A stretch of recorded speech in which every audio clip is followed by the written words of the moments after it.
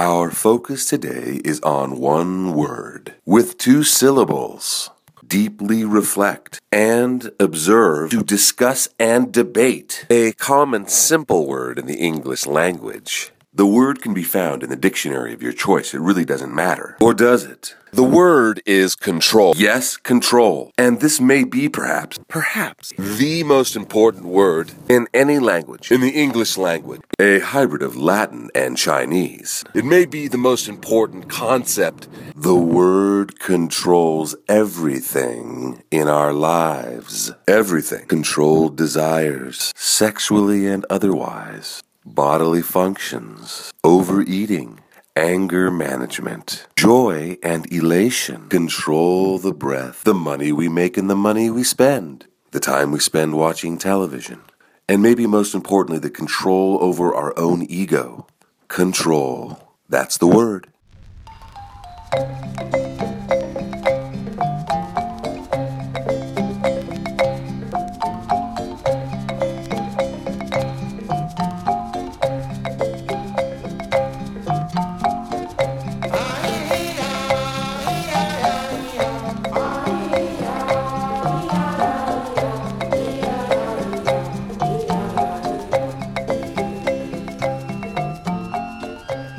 So what's the sort of plan? I didn't I mean, and we can still certainly go back to some of the conversation we had when we had our last long conversation. Oh, that was nice. Yeah.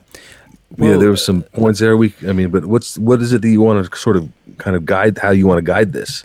Well, I mean, we were talking about this on WhatsApp, sort of getting a general idea about the direction we wanted to go with it. And I really liked your suggestion to use the environment of this talk as an example or as a reflection of what we're talking about.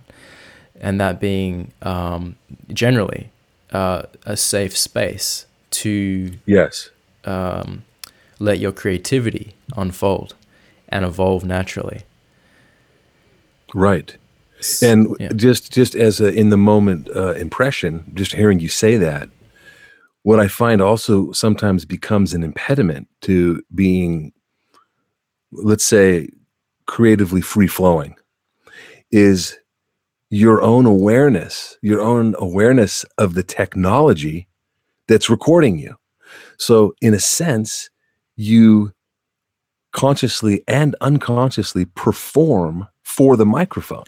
Yeah. So because you know it's on, in a way, it's dictating to a certain extent how you're creating. And I'm not saying that's good or bad. I'm saying it can be both. It can be an impediment in a negative way. It can be a tool in a positive way. Right. So I think it becomes a matter of going back to what we talked about in terms of, if you're aware of the technology, for example, recording you, okay, whether it's a camera or a microphone, it's how do you not let that the process of you going through the electronics inhibit your creativity? Yeah, that's a great question. That's a really And I think it does. If you watch people being interviewed either audio wise or on camera all the time, if you just step back and you're just watching it, whether it's a TV thing or whether you walk by someone being interviewed live, you can see a body language or an inflection or a way people kind of express themselves that is being dictated by the microphone and the lens. And so I don't bring that up in any other way, just to kind of bring attention to it. Yeah, in the sense. Yeah, I mean, it's a very real thing. I did a little experiment with myself to challenge that exact aspect of myself to get better at. So it was a comfort challenge, basically. And I created a series of videos where I would just hit record on the camera. And that was it. I knew that at the end of it, there was no cuts, no edits, no taking out mistakes, pauses, ands, anything. And I did that to put myself at the forefront. And there are a lot of really awkward moments in there, and maybe even cringeworthy.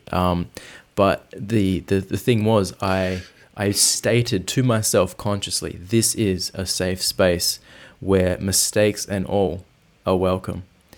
And I think that really helped me to relax into that. And Right. there were a lot less of those performance, what do you call it? Like It's trust. Yeah. It ends up becoming a trust of yourself. You almost trust, you have to trust, and you almost have to also trust that if something doesn't come out the way you like it, that you have to trust that that's okay. You know, so it's how you deal with that. And so I think that's a big part of all of this, whether we're just like you and I are just sitting around having a coffee or a beer or something, or whether we're, you know, going through wires and technology and lenses and microphones. The point is that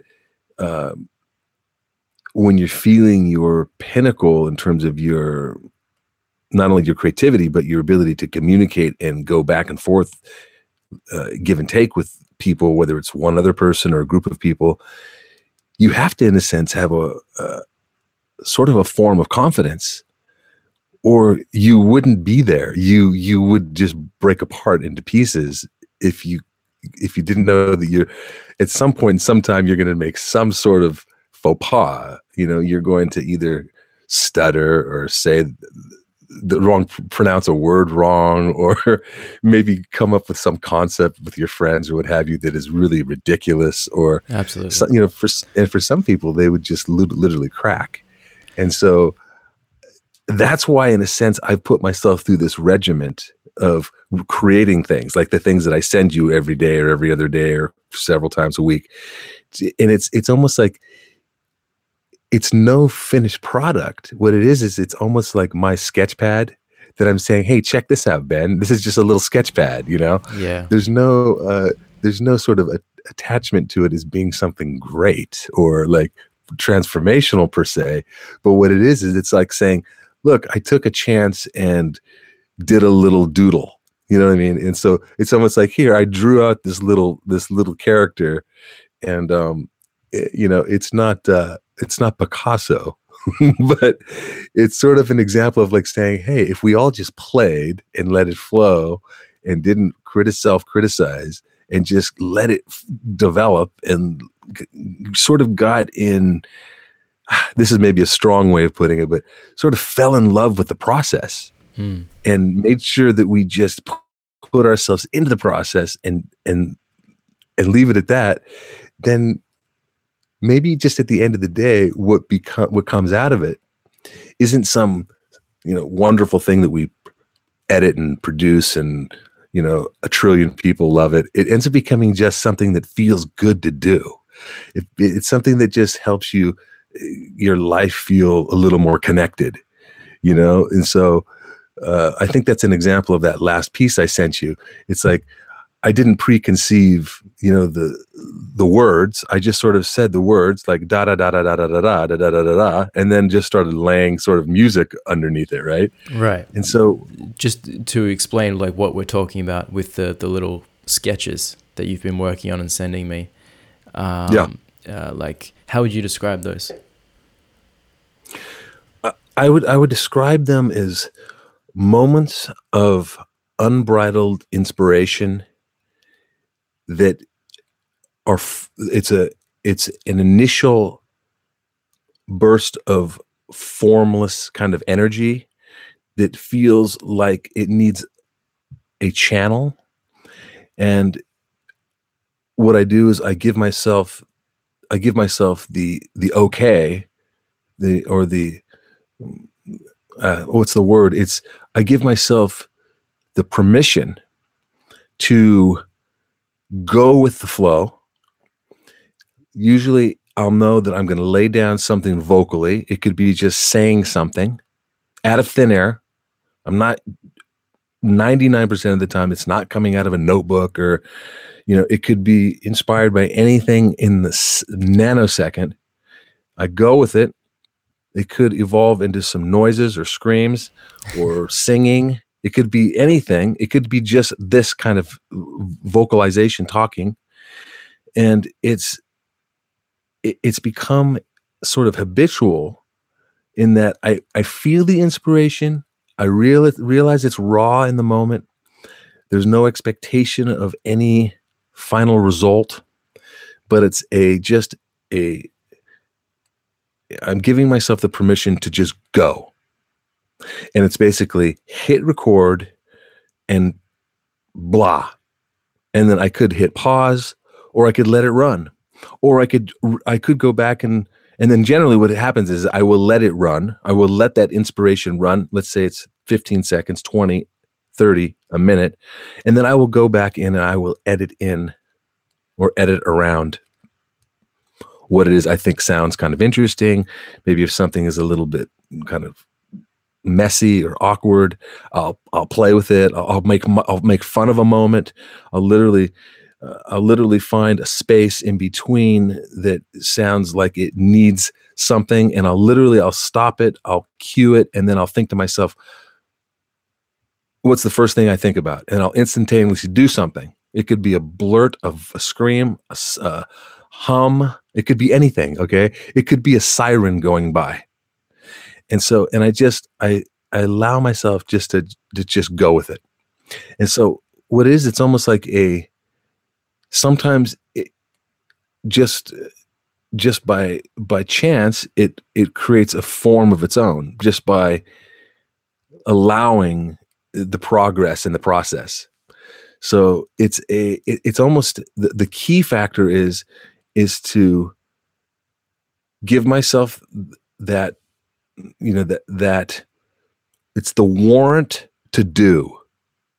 And I realize if I just do it, I'll feel better without having any attachment to, oh, is this good? Does it sound good? Is it layered right? Is it going to offend anybody? Is it going to offend me? Is it too sexual? Is it too racial? Is it too political? Is it too goofy? I try not to put any label on it. And then I just have trust that it will create some level of form. Some things have better beginnings, middles, and ends. Some things just have beginnings and middles and they don't have any ends. Right. Some things have all beginnings and it doesn't have any resolution. So I almost have no conscious control over that. I don't put that on top of it. Although I think if there were to be an audience, which, I laugh because there's sort of a level of embarrassment when I think, this is not everybody's cup of tea when they start listening to some of these sort of sketches. But the thing is that it doesn't matter. I could have 1 million of these things. It could take up 400 million gigabytes by the end of my life and sit in some, 1,000 terabyte hard drive somewhere and never see the light of day. And it won't matter because so often just going through the process feels cathartic. Hold on. We are in contact. Loud and clear.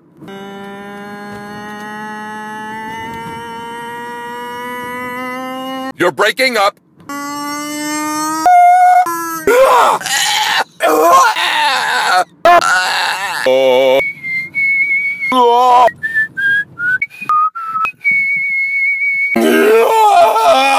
Be silent, be calm. Has there been a time where you have felt stifled by yourself, by, say, like thinking about, oh, how's this going to turn out, or expecting a certain outcome from your creativity?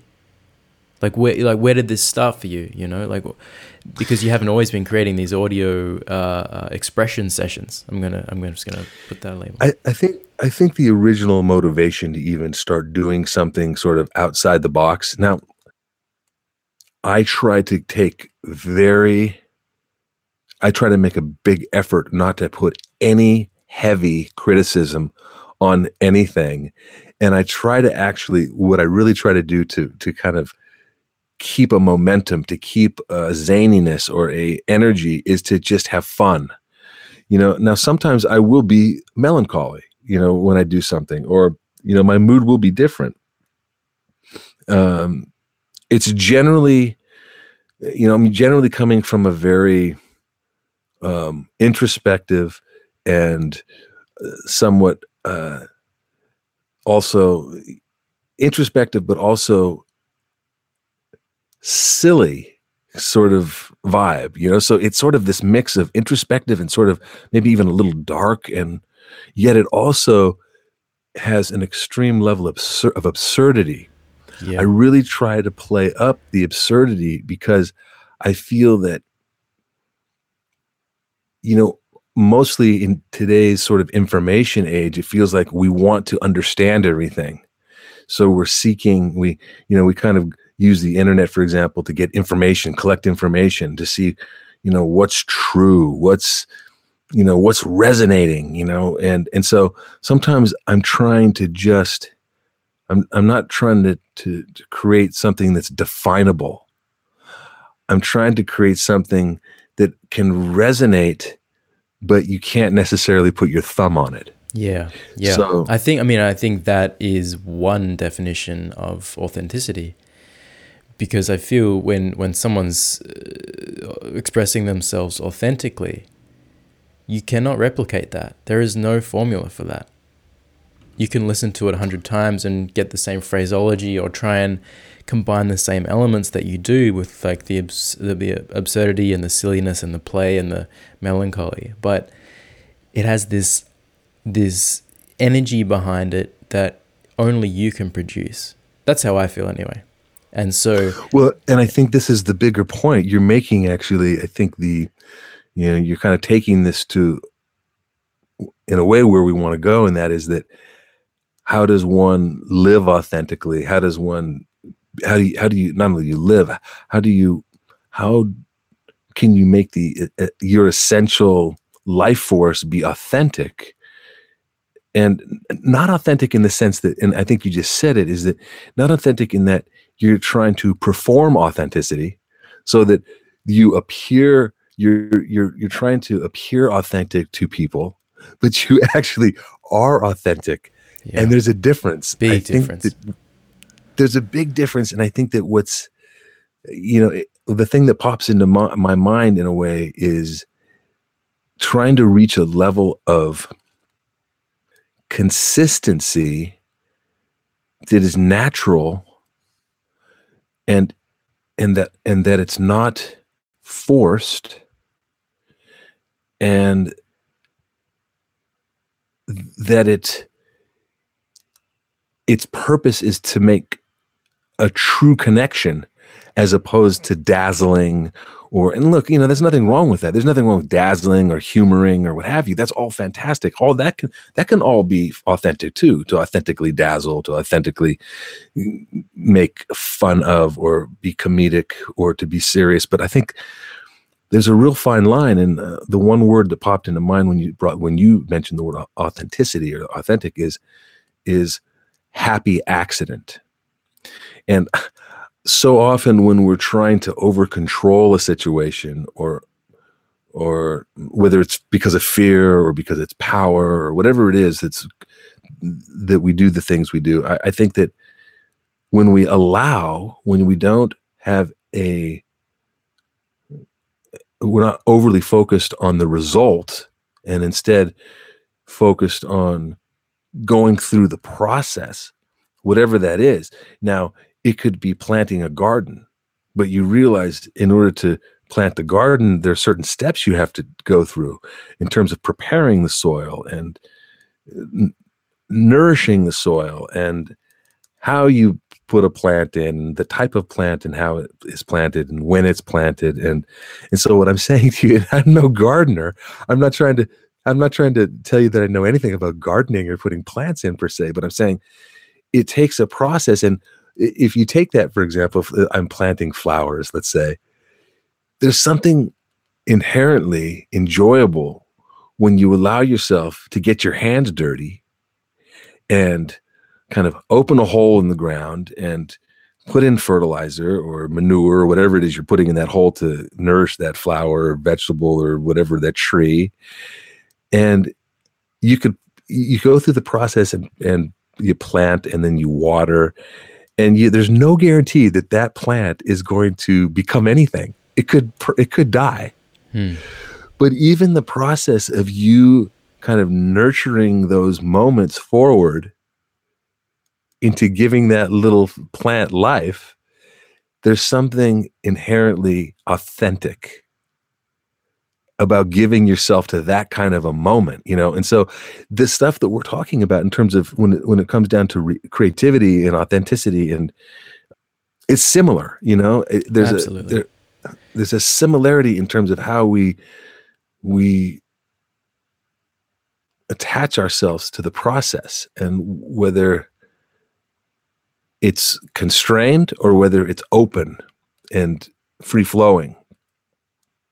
You know, I can say just as a side note, just the latest sort of little sketch I sent you today, I did something different that I've never done, and I call it a progression. You know, again, it's not like anything great by any means. It's just a progression by going through the process. And the progression is, what I'm speaking of in terms of the progression, is just the simple getting to know GarageBand better. Right. That progression, by literally taking the time and saying, okay, I'm going to put at least 25, 30, 45 minutes into this expression using GarageBand. It's not going to only be about what it is I say, but it's going to be how I layer it with all of the other bells and whistles, which I don't know how to use yet because I haven't used GarageBand enough. And but I realized that. But it's an evolution. Yeah. It's an evolution because the early sketches you sent me, by commitment and providing this safe environment. We were talking about safe environments as well when we were talking on WhatsApp, for this creativity, for your creativity to show up and naturally evolve and grow. And so that's what came to mind when you were saying, you know, you plant this seed or this flower and you put the soil in and you water it, but there's no guarantee it turns into anything. But when you say that, I think my interpretation is it might not turn into anything that someone's going to be like, oh, wow, that's something. But right. But it's still something. It's just not, right. It might not be notable or like turn a lot of heads. Yeah. And I think it's the consistency of showing up and giving yourself the permission to create these things, which has given birth to this evolution. It's just happened by itself. Yes. You haven't sat down one day and be like, you know what, it's time to step it up, and I'm going to do these things differently, so I step up. It's just like, you know what, I feel like doing this today. And I feel like just checking, and it comes from a place of curiosity instead of I need to dazzle, or I need to really take this seriously now, and right. and make this into something that people are going to be like, oh my God, Mark, wow, this is impressive. Well, and so to get back to this little sketch I sent you today, the thing that's interesting about today's sketch, which is completely different than anything I've done, and that is, you know, again, I preface it by saying, it's just my notebook, right? So it's like we're not talking about like, you know, record deals and you know, tours around the world here because of a sketch. The point, you see, that's jumping to that's having an end result, you know, connect. That's see, by saying those things, that's sort of like end result, jumping from like C to Z, you know. And so the point I'm making is that what I did today is I said, okay, today I'm going to lay down a vocal, just a spoken word. I'm not even going to be attached to what those words are. I'm just going to go with what it is, and I'm going to just lay it out, and then I'm going to put one layer of something. And so I listened to the vocal a few times, and then I heard something in my head. Oh, this would sound really good if I just did this. So I went into GarageBand, and I found the closest thing I could find to that next layer. Okay? So that's why if you listen to the last thing I sent you, there's 4 or 5 progressions. And the first progression has the vocal, and it has the first layer. And then it loops again, and it gives you the same vocal with 2 layers of like a backing beat, I guess you would call it, or a background loop of drums. Yeah. Like today, the second one was the drums. The first one was some sort of a organ or something, I think, some sort of noise. I can't remember what it was, but anyway. So what I was doing is I wanted to test myself. The idea was See, to me, here's the other thing. See, I'm all about it. I'm fine doing something, producing it, working it. And if it takes hours, days, weeks, fine. I'm okay with that. But there's something about these particular expressions, these sketches. The special part of it is that these are all being produced in a total of about 25 or 30 minutes. So I'm not trying to overproduce. That's the other thing. I'm trying to keep a certain, you use the word authenticity. We'll probably come up with some others, but I'm trying to keep it to where I'm not overly doing it. Now, some of them I'll go in and I'll reproduce and re-edit and take in and put in things and take things out. But mostly it stays to that sort of very confined amount of time. So today the progression was, the idea was to see if I could match. So I hit a layer, I put in a drum, I then think, okay, well, this would sound cool. I'm thinking in my head, let's see, what does it need? What does it need? And then I'd go find the closest thing. And so what you're hearing in terms of my process, in terms of the sketch, is that I'm allowing myself to imagine and actualize. I'm taking words because I know that generally speaking, my voice is pretty rich. I have the capability of having a very warm voice and really being able to bring it down and resonate. And it has a very calming sort of effect just on the tonal qualities by itself, regardless of what I say. Now, if I start matching the voice with really cool shit, I know it gets to be really fun, right? So the words can be anything. But the thing is that the words can be anything, but if I let myself authentically create some sentence and it sounds good, then I go with it. It becomes a matter of time versus the choices we make in our everyday existence outside of dreamland. Now the fight is on. It becomes a matter of time versus the choices we make in our everyday existence outside of dreamland. Now the fight is on. It becomes a matter of time versus the choices we make in our everyday existence outside of dreamland. Now the fight is on. It becomes a matter of time versus the choices we make in our everyday existence outside of dreamland. Now the fight is on. It becomes a matter of time versus the choices we make in our everyday existence outside of dreamland. You don't have to be, Jay-Z to create something. And my feeling is that if you put just the basic effort into your own creations, you're not trying to be Jay-Z, you're just trying to be you. And even if, like I said, that 1,000 terabytes that you collect over the course of your lifetime living in, some hard drive, even if it doesn't see the light of day, even if, that experience made your life more alive, then why wouldn't you do it? So it's not attached to a final result. It's not attached to making a buck. Now, mind you, that would be interesting, actually. It would be actually interesting to create parallel creations where in one creation, you're letting yourself just create, like we're talking about here. You're just trying to be the most authentic, jack of all trades, vocals, whatever it is you're trying to poetically put out, just let it fly. And then parallel that with, okay, I've got to make $1,000 this week doing something with this microphone and this garage band. And I'm just wondering how far I'd actually freaking get.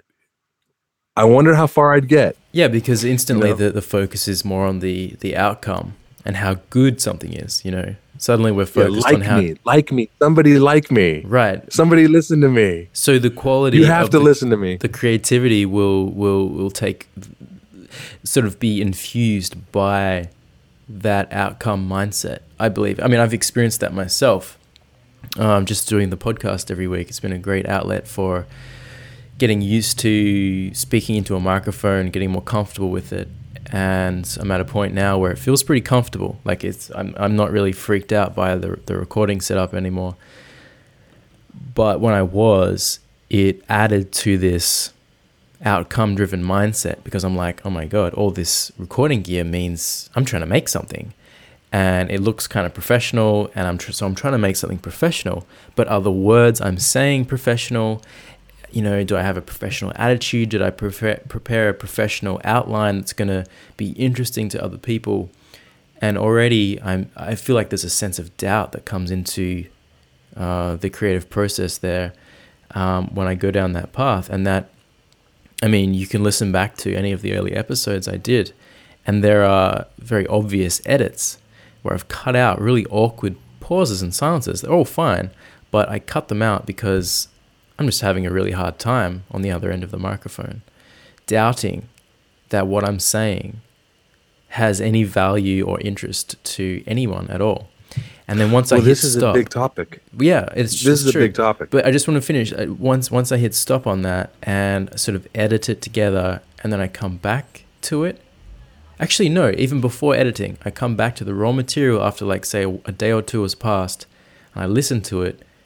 Suddenly I'm in listener mode instead of producer mode, and I listen to it, I'm like, man, this guy's saying some pretty interesting things. Like, not everything is amazing. It doesn't have to be, but, you know, there's a few key points, a few key takeaways always within every episode. And I went through this process over and over again before I could trust that, you know what, like, I have some genuine offering. I don't have to doubt that anymore because I know that's my intention. And even if I'm doubting that in the moment, what gets recorded, as long as I still hold on to that intention and I prepare, you know, some kind of outline or plan, I'm good. Like, it doesn't matter how much, how critical I'm being or how much doubt it's in my body at that time. As long as I just keep taking those steps, I will produce something of value. There seems like a divide in the sense that when it comes to conversations and when it comes to talking about topics with some level of essential quality, it just feels like it's hard to get there. It feels like people aren't willing to be a little bit more raw and truthful because there's a fear that, you know, you might have to maybe defend your point of view or that someone won't like what you're saying. And so we tend to, it seems like we tend to go inward. We go into our smartphones. We hide in, you know, in certain ways. So what I'm getting at is that if we're looking to catch, you know, magic or happy accidents or profound moments, what does that take? What does that take to you know, capturing these things without it being about our ego? Oh, Mark said something clever. Oh, Ben said something clever.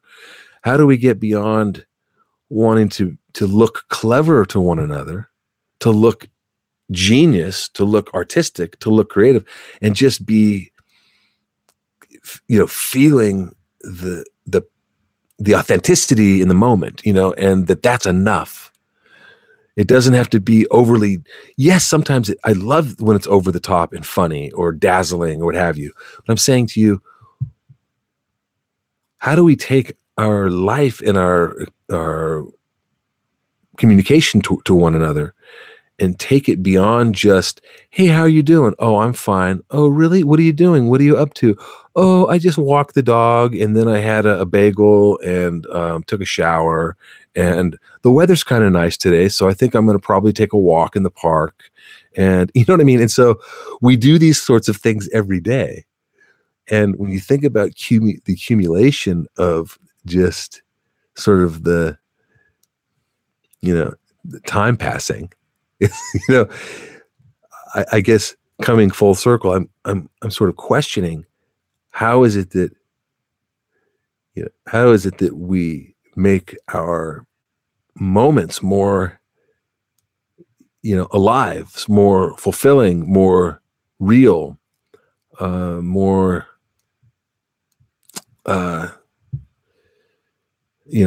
less. How do we make our lives to where we don't live regretfully? How do we make our lives? Well, there's a huge topic, I think. But a few things come to mind. I think a huge asset. Well, I'm just going to list a few of them. So courage, the courage to step outside your comfort zone, and if you ask someone, "Oh, how are you doing?" and they say, "Yeah, I'm pretty good," and you can sense maybe they're not so good, to really ask them, like, call them on it. What's going? Like, no, just tell me what's going on. If it's appropriate, if you have that kind of friendship set up, of course. But the courage to do that, the courage to enter into that dialogue, I think that's one of the things. But before that is the awareness, in the moment awareness, to just step back from everything that's going on and listen.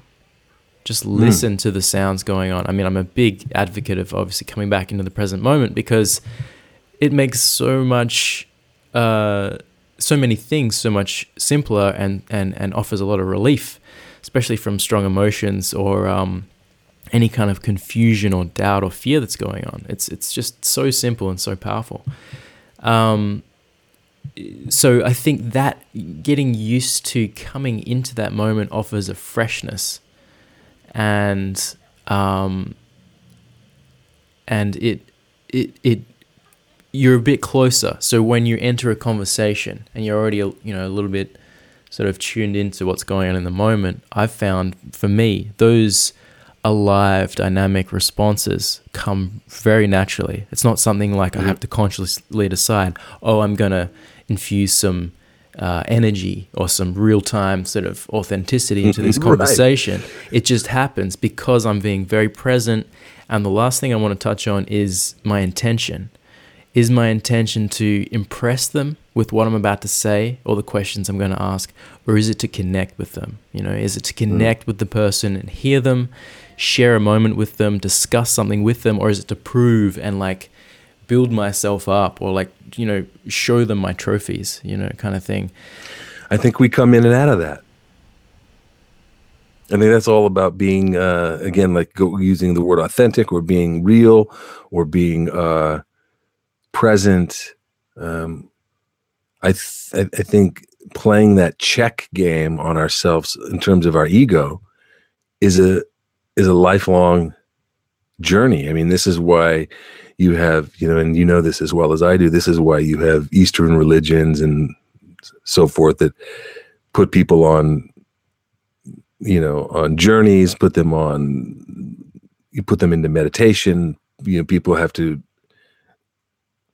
go inside themselves. There's plenty of religions that put people on, long journeys of self-realization and self-reflection.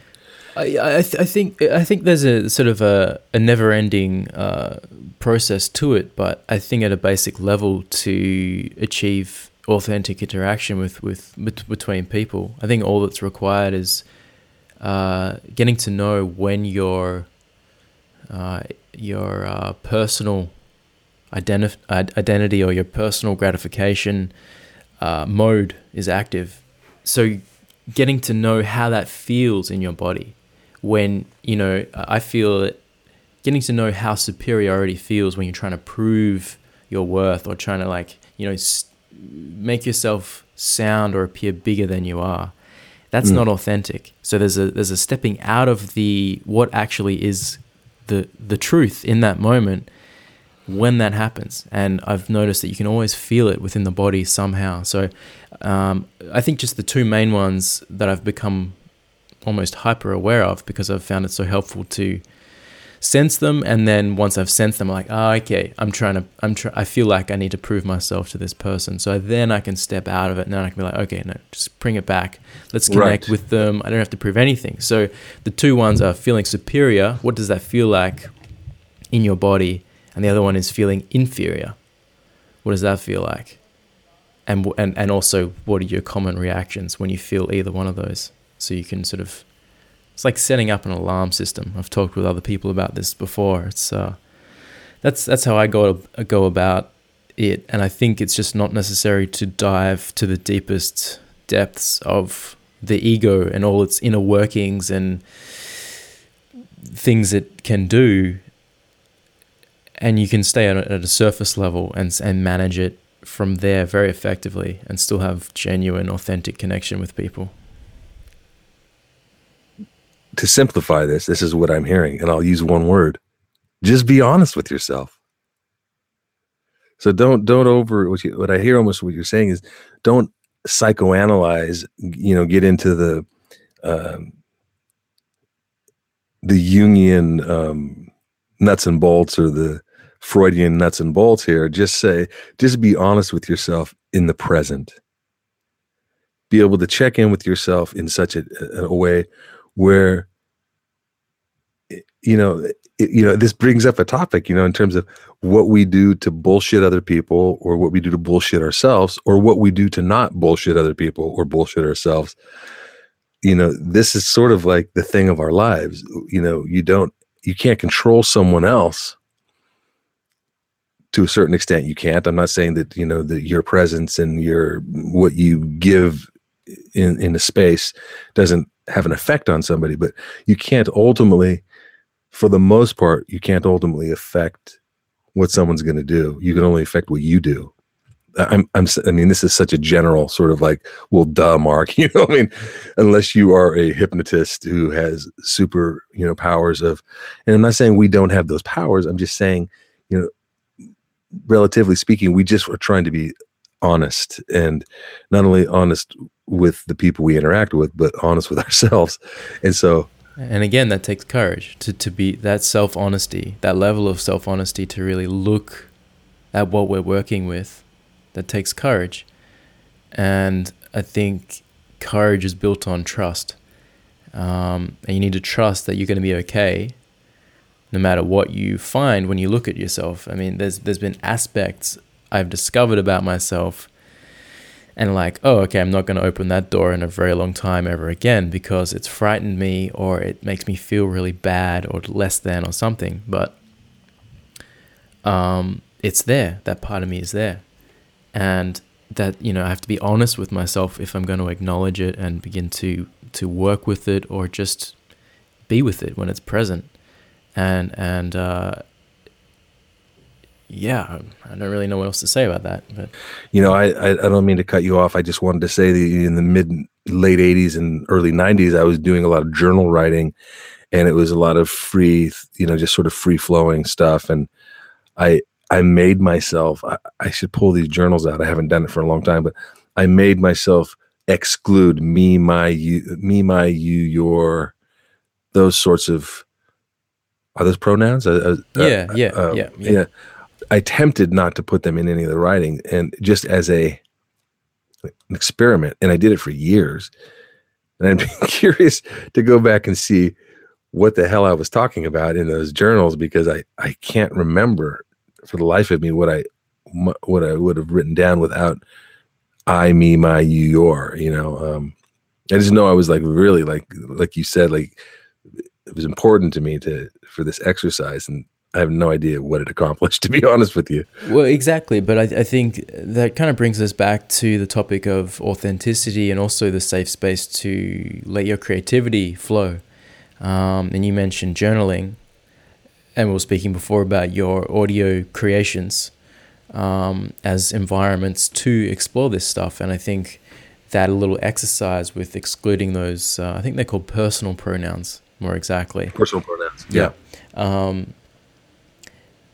that little exercise in excluding them is just another form of play. I see it like, I see it like, or investigation, or it's like you're trying on a new suit or a new costume. You're like, how does this feel if I just eliminate all these words from my vocabulary? Or how does this feel if I only talk to these kinds of people, or whatever it may be? And I see that as integral to discovering what it is you care about, how you like to create, what you like talking about, and all the rest of it. So there are certain arenas or environments that allow us to do that more freely. And one of the biggest ones for me is journaling or writing. And I call it free writing. So it's just free association and stream of consciousness style writing, where anything and everything goes. And just showing up. I mean, that's a tool that features in the Artist's Way. It's a book for unblocking or rediscovering your own creativity if it is blocked, or you've never found it before. So showing up, doing these morning pages, they call them in there. I prefer the term free writing because it really, you can do it whenever you want. It doesn't have to be in the morning. Free writing in Fremantle. Free writing in Fremantle every day. You think like, what is this actually doing? Is this doing anything? Me just doing this stream of consciousness every day. But again, if we step into this outcome-driven mindset, it doesn't make any sense. It's like, where is the product? Where is the end result? Where are the results? And it doesn't. You can't compare it. You just can't compare it. When you write something, if you go back to that writing, and this is just for me, I would think that it's similar for you or anybody else, but if you go back days, weeks, months, years, and look at that writing, that day, that time of day, that you start to remember details of when you wrote what you wrote. And so on a certain level, what you write isn't really the most important thing. Maybe what becomes more important is what it triggers in terms of the reality of the reflection. And then you start realizing, the weather was such this way and the temperature was that way. And you start remembering details. And those are undeniable, authentic, true, real experiences that nobody can take away from you. And when you wake up in the morning and you look up and see that little Kubi in the sky, it makes you want to go crazy. Yeah, crazy. Crazy. Yeah, crazy. We haven't talked much about your experience as an actor, someone who performs in front of a camera or a microphone or whatever it may be. You've given some examples, but have you, you do these audio sketches, and they're a way to sort of explore and just give your creative or expressive output impulses and an outlet. Have you got any similar outlets in the acting world, or have you found any sort of safe spaces you can provide your creativity in the form of performance in the acting world? Does that make sense? That was a very complicated question, but no, I mean, I think taking the theme of safe spaces, I think this is always, well, I speak for myself because, other people have different processes, but it's something you have to work at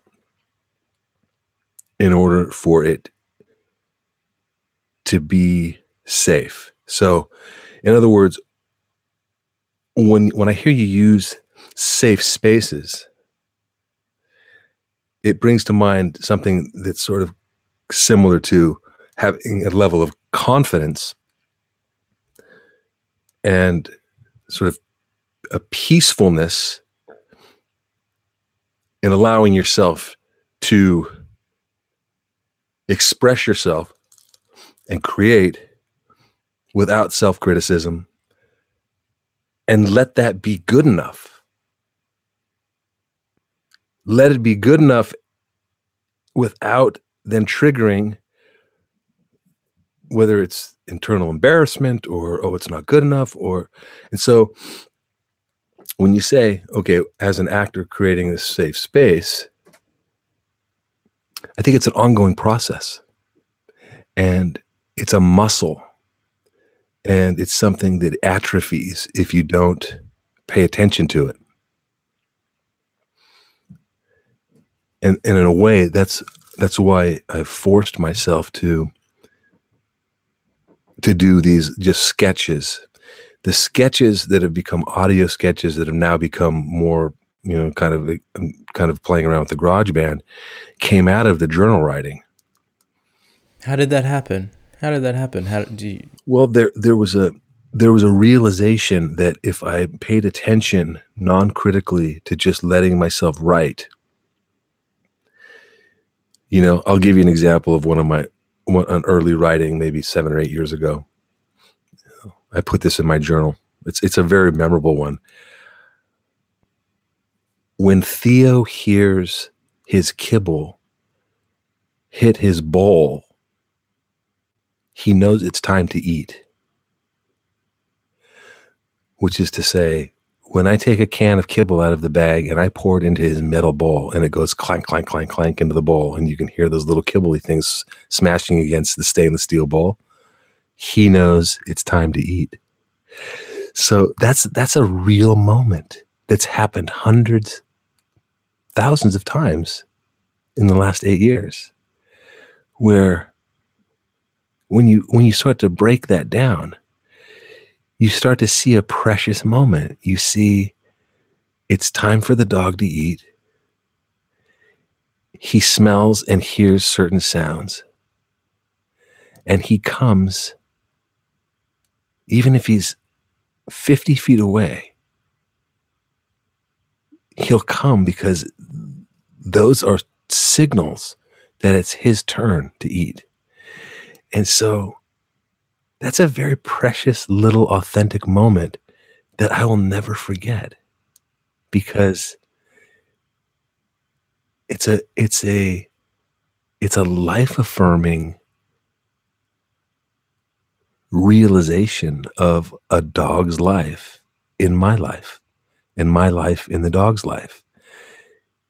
And there's a lot of love and care and attention to nurturing just from that moment. And so putting that in the journal, instead of me stopping myself and saying, oh, that's stupid, dog hears kibble hit bowl and comes running, that's ridiculous, why would I ever fucking write that down? But you see my point. Why not write it down? Why not? And so why not write down anything that resonates or is true in its authenticity in the moment? Why not? And not be connected to it meaning anything. It doesn't have to mean anything. It can just be real to you in the moment. And so the sense I get, though, there was a connection. There's a connection to those words for you, and also I just want to say present moment realization, because that sentence that you just said, it's a very present observation, very clear, concise terms, words into a one sort of action and reaction sentence. And for me, when you were saying it, it was the tone of voice and everything you were using, but it really brought me down to a quiet, slow pace to really pay attention. And I felt like I entered back into the authentic moment that you experienced and recorded with your writing. Well, and the original question is that, okay, so that journal writing has morphed into, okay, well, if I can just be free-flowing in writing, which has its own sort of place, that sort of there's the physicalness of writing, right? And it's not typing. Okay, it could be typing too. I'm not saying it can't be. But generally, it's the process of literally writing. Something about writing, how it comes out of your brain through your hand, through a pen or pencil onto paper, and the way that forms is a completely different experience, in my opinion, than like type, right? And so now it's taking that and doing it on voice notes, voice audio, GarageBand, and applying the same sort of free flow and not stopping the creativity when it starts to come, and not stopping it when it may sound a little gruff or a little, political or a little violent or a little sexual. Right. And that filters, to me becomes the filters that come in. Yeah. The filters. And this to me starts to feel like something essential just for my own process, my own living, my own progression as a human, when I can let myself do those things, say those things, be in that moment and be in that emotion, be, within a certain either coherent moment or incoherent moment, sexual moment, political moment, social, cultural, whatever. I mean, I'm putting all kinds of labels on this, and it doesn't do it justice, because the moment itself isn't putting those labels on it. The moment is just trying to live and break out and be free on its own. Yeah, and that's what the environment facilitates of journaling. I think. I know that by just entering into this practice regularly, you get more used to just recording, translating. It's almost translating what is your experience in that moment without the filters. But it's channeling. It really is channeling, as much as some people might be like, oh, come on, like that's, how can you prove that or whatever? But it really does see feel the criticism like yeah, exactly. That's me. That's sort of a part of me. No, but that's them. But that's someone else saying, oh, that's not only you saying, oh, come on, channeling. That's someone saying, oh, Ben, you're not channeling. That's spiritual hocus pocus. Well, let's just say, we can still use that word channeling, but maybe we can clarify. I mean, if people don't like the spiritual sense of that, but just channeling what's internal into the external in the form of words. I mean, that's still relevant. And I've found as I keep doing it, those filters. Initially, I was like, okay, I'm gonna do free writing every morning. All right, I'm gonna start. And I was still in this mind at the time. I was at university, and I wanted to become a screenwriter, and I was studying filmmaking. And so I'd sit down and write, and all these like screenwriting filters came in, and like, okay, you have to write really visually and just with action and all of this stuff. And I'm like, well, and then after a while, that just like that layer stripped back. And then there was another layer that I was working with, or another filter, or another sort of criticism. Like, I'm like, this is just boring. Like, who's going to want to read this? Or you've got nothing interesting to write about. I mean, these are just examples. I can't remember exactly what I was thinking about. But it's incredible that this tool, this environment provided just by a piece of paper and a pen, you just that's it. And you can strip back layer after layer of these filters or the inner critic. Any piece that isn't in the moment and authentically you comes to the surface, and you can write it down, you can explore it through words. I've talked a lot about that on the podcast. Or you can just watch it go right by. And I just find that fascinating. What a powerful tool that is. I mean, it costs not even $2 to go and buy a notebook and a pen, and the power of it to explore yourself and to evolve from that process of translating or channeling what's happening to you in this very moment is just tremendous. And it's limitless. It's literally limitless. And I think that points to truth. I think... and that makes you limitless. It's a limitless process, and it makes you limitless. It's empowering when you think about it in that way. It's very empowering. Very much. Very empowering. And so in a way, I'm trying to transfer that whole essence of what you sort of described into in terms of an electronic experience. Blasting out something vocally, something sing-songy or just something, spoken word, and just do it. It's just saying to myself, I'm just going to do this. And I just don't give a shit what the result is. It's just, I'm going to enjoy the process. I'm going to enjoy the process. And that's part of getting back to creating the space, is that wherever that is, whether it's in your studio or in your car, which I find high percentage of what I've been doing lately in terms of the sketches you get, high percentage, I'm going to say 85% plus, sitting in my car on the street somewhere in Los Angeles. And here's the thing that's beautiful about this, is that my car becomes a studio. It's somewhat sheltered for the most part from noise. It does, the cars driving by and so forth, but I'm usually on a pretty quiet street. So then on top of that, the beauty of it is this: I'm almost in a public place. So people walking by or driving by might see me screaming or talking or doing whatever.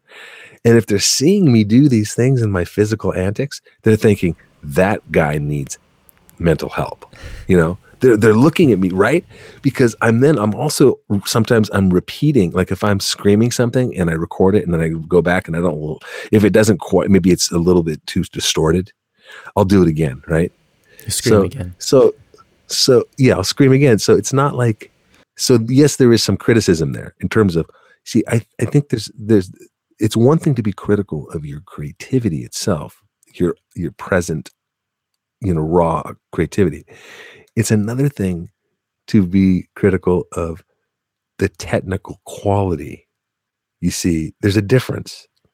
Okay, there's a difference in the sense that if I'm yelling and it's just like blowing your eardrums out and it's just like, it's going to give you a headache, I'll want to maybe tone it down just a little bit, give you the same effect, but not blow your eardrums out. And, so it becomes more of a technical criticism. Sure. As a, you're not beating yourself up because it was too loud. Exactly. You're just like, oh, that's going to be unpleasant, so I'm going to just rejig that.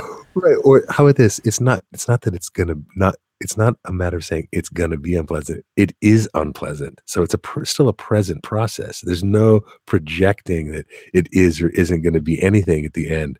What it is in the moment is like, I got to switch this little tweak up a little bit. So yeah, there is some self-criticism in the moment, but usually that comes after the basics have been already laid down.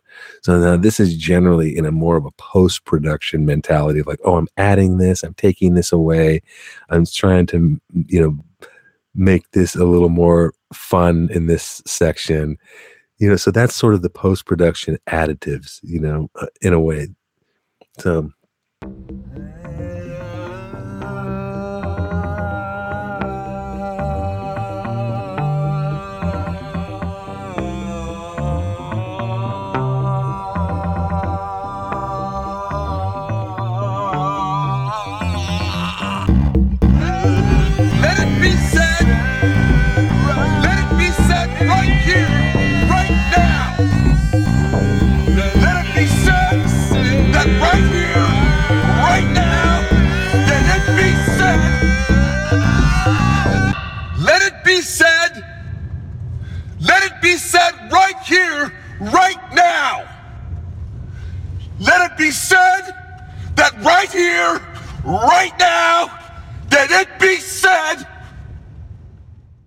Is there anything you'd like to touch on before we wrap this up?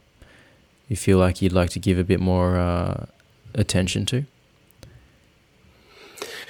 I think just sort of as a sort of to wrap it up, and stay in the theme of being, just letting it flow here at the end, without any kind of preconceived sort of, it may sound a little repetitive, but I would say that it doesn't matter who you are. We all have life experiences. We all have a richness that is all our own. And we all have different intentions and different desires and wants, yet some of those wants and desires are the same. But in terms of being creative and being good to yourself, and being good to others, and living with a general sense of compassion and having the desire to have a sort of understanding in the world you live in, with the people you live with and around, I think any form of creativity where you allow yourself to be free and uncritical, whether it's writing, whether it's voice notes, whether it's setting up a camera and just recording stuff, if we just do it, there's generally going to be a sense of satisfaction in just acting that out, whatever that is.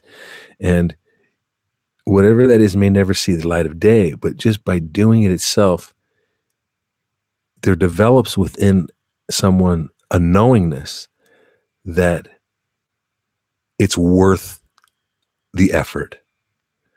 And again, it could be whatever. It could be planting flowers,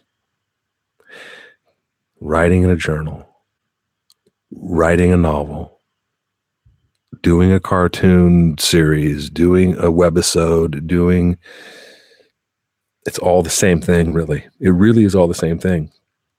And all these things just take an effort that is void. Yes, there's going to be a critical voice in there. And at some point you're going to need to have some discernibility if you want to take something to the next level, to produce it or what have you. But there has to be some desire, passion to want to do that, go through a process and love and find a way to enjoy that process. And it's not easy to do that. And really the only thing that makes it easy is doing it. The process of recording your authentic moment in the moment, is that what you're talking about? Yes. Or the process of writing in my journal, or the process of, what we're talking here really is the nuts and bolts of life. The process of how I prepare my meal, the process of how I talk to people, how I listen to people, the process. It ends up becoming about every process. It's not just the process of our creativity and not being critical of what we're creating and having the energy and passion to do what it is we want to do, but it's really, it's having some level of pride and passion in everything. Because at some point you realize in your life, most people, when they get to a certain age, it's different for everybody, but let's just say it's past somewhere around the midway point of our lives, we start to realize, this is not an infinite deal here. We live in our lives are finite in the sense that whatever happens after we die, we all have our own impressions of what that might look like. But we do know that if you had any kind of experience, which I know you have experienced, death in your family and I have in mine, you start to realize with every one of those experiences that your life has its limitations and it will come to its end. And so the motivation, the realization of that isn't so much to be morbid or sad, or it just, to me, is more of a reflection of time, the finite nature of time, and the quality that we have a choice to put into that space and time. And that's what this ends up becoming about. It becomes about how we make quality out of every moment, not just the moment that we're trying to be something or create something, but it ends up becoming everything that we are. It goes into everything that we do. And that we're speaking of is the presence, authenticity, and the sense that when you're with other, and it could be with yourself too, but especially when you're with other, that you give that other, whether it's your mother, your sister, your girlfriend, or friend, whoever it is, you give them a space. You give that other a space of safety. So it's not only that you and I as creative beings are trying to create a space for ourselves, but you're trying to create a space for others. And maybe that's more of the answer, overall answer to sort of the question, is that maybe if we're creating that space for others, we automatically create it for ourselves. And if we create that space for others, then we're automatically creating it for ourselves in the sense that that's the happy accident. You see, by creating it for others, and I think this is another conversation, is what that means.